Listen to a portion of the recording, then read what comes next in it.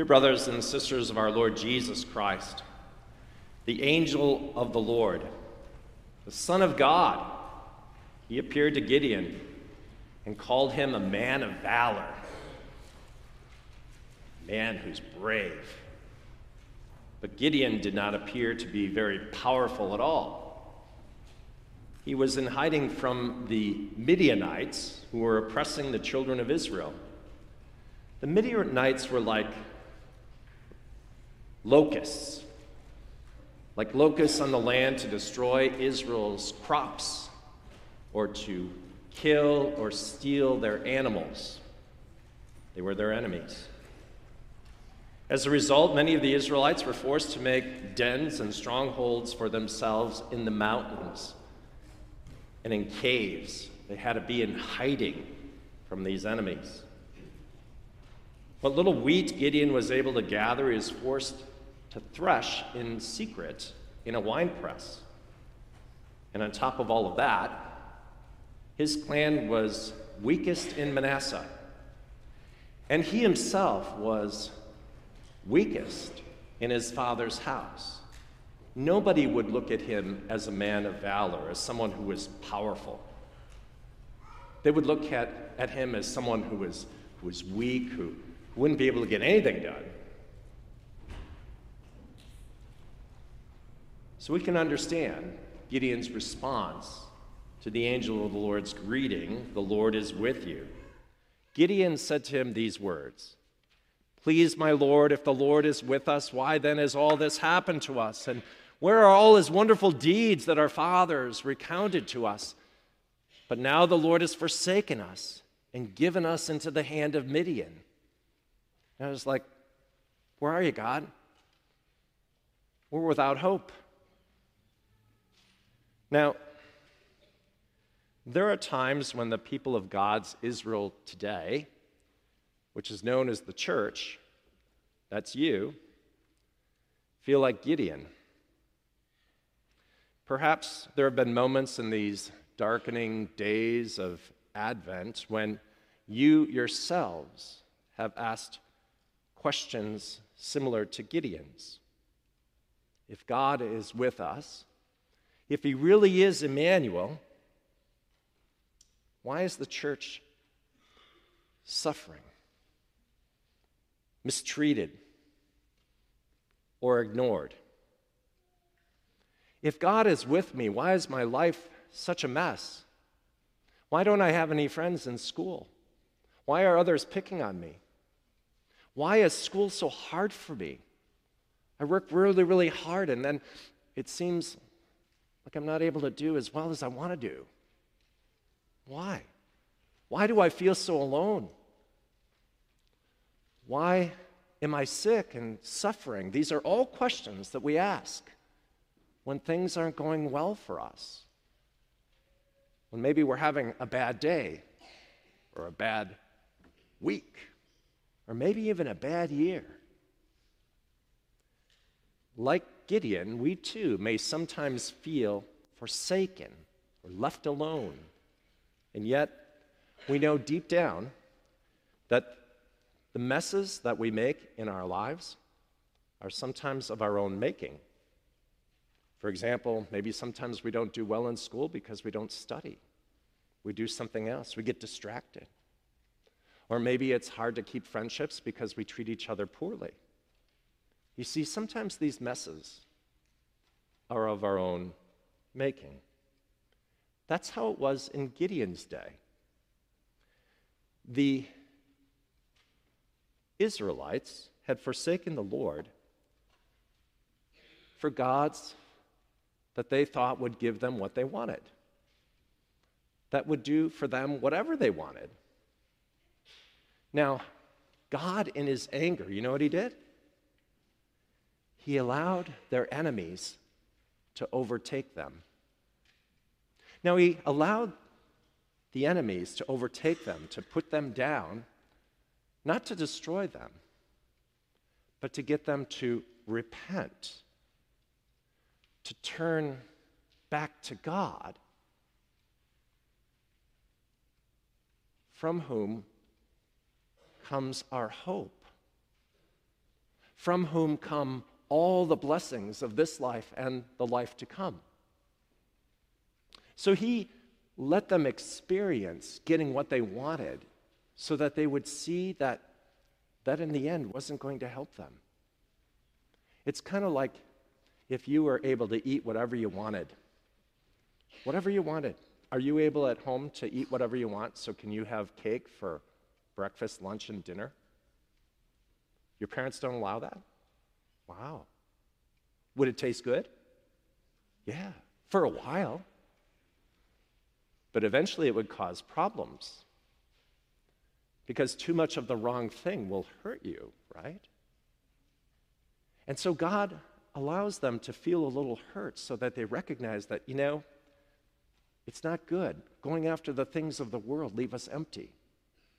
But as you go through the history of the world, as you go through the Old Testament, you see this all the time. God's people are blessed, and then they forget about God. They go after the wrong things. They don't eat the right food, if you will. They eat the food of the world instead of the food that endures to eternal life, the food that comes from God. And then things go bad. They feel empty and lost, forsaken and alone. And then they cry out to God.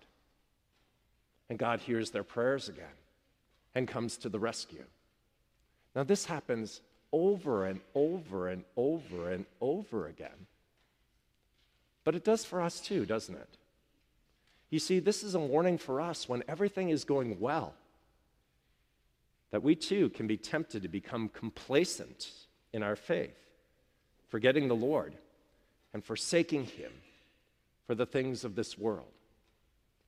Now, we have access to really all the world with a touch of a button or a click of an icon on the internet or the touch of a screen on our phone. And we have access to people all over the world. And we begin to think that if we rely on ourselves, we could do great things, that we can overcome anything and everyone. And by the way, when you click, you can get what you want. In fact, there are something called algorithms. That's a big word. It just means that someone is watching what you choose. And then they're going to give you other things like what you choose. One time, for example, my wife and I were looking to purchase a tent for our son and daughter-in-law. So we were looking on the internet, and then we were done with that. And when I went on Facebook, the first thing that came to me was an advertisement for a tent. How did they know that? That was pretty amazing, right?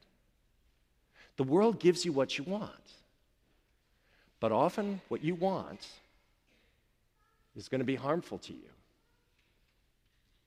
That's why God expresses His wrath to us by giving us what we want, until we see that it's not enough. That's going to leave us empty. Now, He does that so we repent, so that we turn to Him and receive what we need, so that we don't just live by going on the internet, but we live by the Word of God. Every Lord's Day, every day as we do our devotions, we access these gifts of God. And what He gives makes you well. He gives you what you need so that you can live a full life together with God and each other, ultimately, throughout all eternity. God allows our enemies, like the devil, the world, and our own sinful selves, to overtake us. Not to destroy us, but to get us to turn back to Him in repentance and faith. He's the only one who can save us. That's the message here. Only Jesus can save you. Now, Gideon, he's a picture of Jesus. For he was chosen by God to deliver Israel and get them back to where they needed to be, relying on the blessings of God in Christ. Now, the way God showed that he was at work was not only did he choose someone like Gideon, who seemed weak, right, to be able to, a man of valor, he was the least of his tribe, and his tribe the least of all of the people. But then they had these 32,000 men to fight against the Midianites.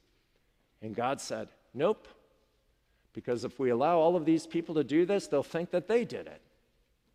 So first he has it knocked down by 10,000. And then it gets down to 300 people. And 300 people, it would have been impossible for them to defeat the Midianites. But guess what God does? He defeats the Midianites with only 300 people to show them that the victory over sin and death ultimately and over these Midianites, it comes from God, not from us. Later, Jesus brought about the fulfillment of his own words, which he had spoken to Gideon, quote, and by the way, he's the one who spoke these words. He said, I will be with you, and you shall strike the Midianites as one man. And that's what happened. But ultimately, the one man, Jesus, has struck down the devil, the world, and our own sinful self. He has defeated all of our enemies, that we might have life together with him and one another. He did that in his suffering and death on the cross. Listen what the Apostle Paul says. He says, for as the one man's disobedient, the many were made sinners. Who was the one man talked about there? Who was that way back in the Old Testament who didn't trust God? Who was the first man? Who's the first man? The first man on created man. Who's the first one? Adam. And through him, sin came into the world, and so all of us, we can't make it.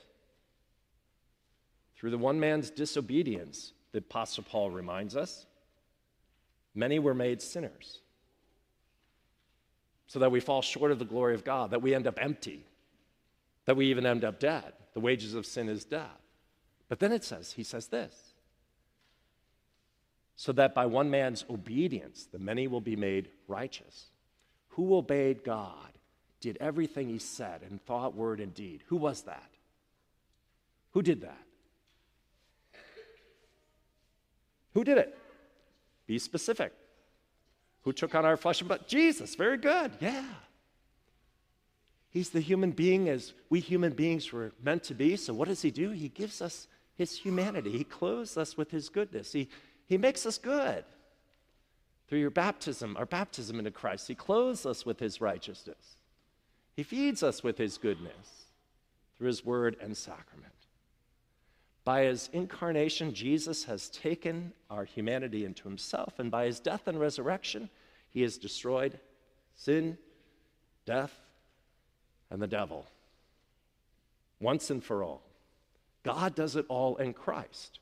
Not only does he win salvation for you through his suffering, death, and resurrection, he delivers it by his Spirit at work through his what? How does he bring his salvation to you? Through his body and blood, and through his word. Yeah. Man does not live on bread alone, right? But on every word that comes from the mouth of God. You want the antidote to your sin? Do you want the medicine of immortality? You're not going to find it on the internet.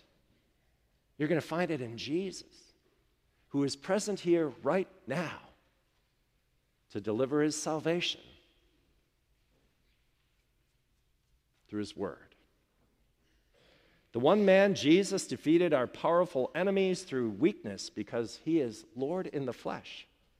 Out of lowly Bethlehem came the one to be the ruler and deliverer of Israel. The Midianites, in their confusion, would end up turning on and killing one another in their camp. That's how the Lord defeated them with 300 men. In the same way, Jesus turned death and Satan against themselves on the cross, delivering us forever from their power and the sin that oppresses us still. The one man, Jesus, assumed the humanity of all people in his conception and birth. The one man's victory also counts for all people in his death and resurrection. The name Gideon, it means this: one who breaks or cuts down. Well, Jesus is our Gideon.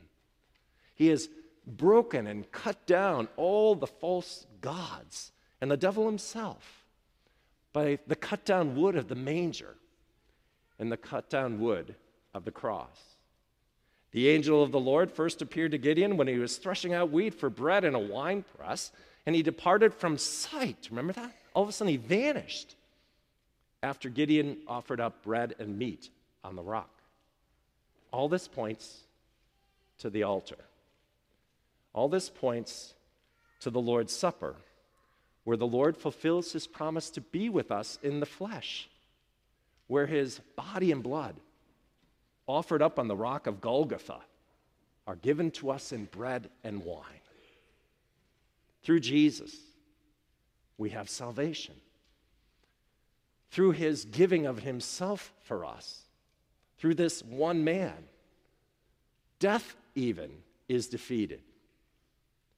And though Jesus has departed from our sight, he is still present with us as true man in our need, so that we can share with him in his life with God. It's all yours through the one man, Jesus. And that's what the advent of our God, the coming of our God in Christ, is all about. You want your enemies defeated? The enemies of loneliness, the enemies of sin and death? Look to him, and you have life and peace with God throughout all eternity. For he is, as Gideon said, our peace. Amen. And now may the peace of God that surpasses all understanding guard our hearts and our lives in Christ Jesus our Lord. Amen.